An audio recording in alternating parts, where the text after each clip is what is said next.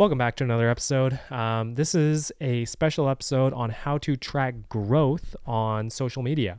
So let's get right into it. This is straight from the teachings of the book $100 Million Leads by Alex Hormozi.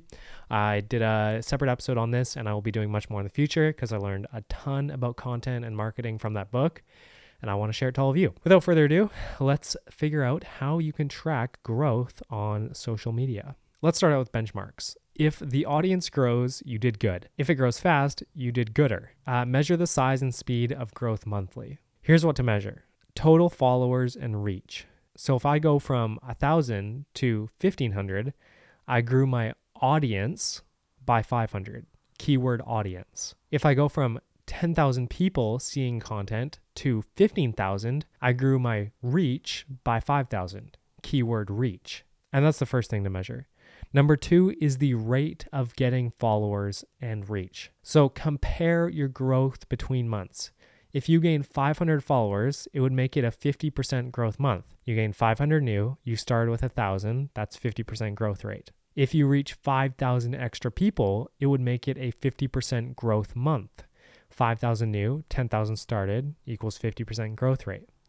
And measuring these outputs is only useful if you're consistent with your inputs, which means the amount of content you're creating.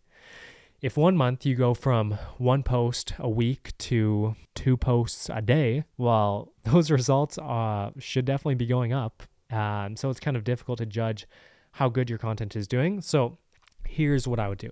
Whatever your schedule is right now, maybe you're posting let's call it once every week, just to make it easy. And let's say you're at 1,000 followers and you're trying to see growth. You measure that first month, you go from 1,000 to 1,100. So you gained 100. Your audience grew by 100 and you had a 10% growth month. Now, if you go from posting 1 time a month to posting 2 times a week, now measure that month and see what your audience grows by and what your growth rate is. That is a really good way to see how much the inputs that you're putting in are getting you out. So it's just basically measuring leverage on social media.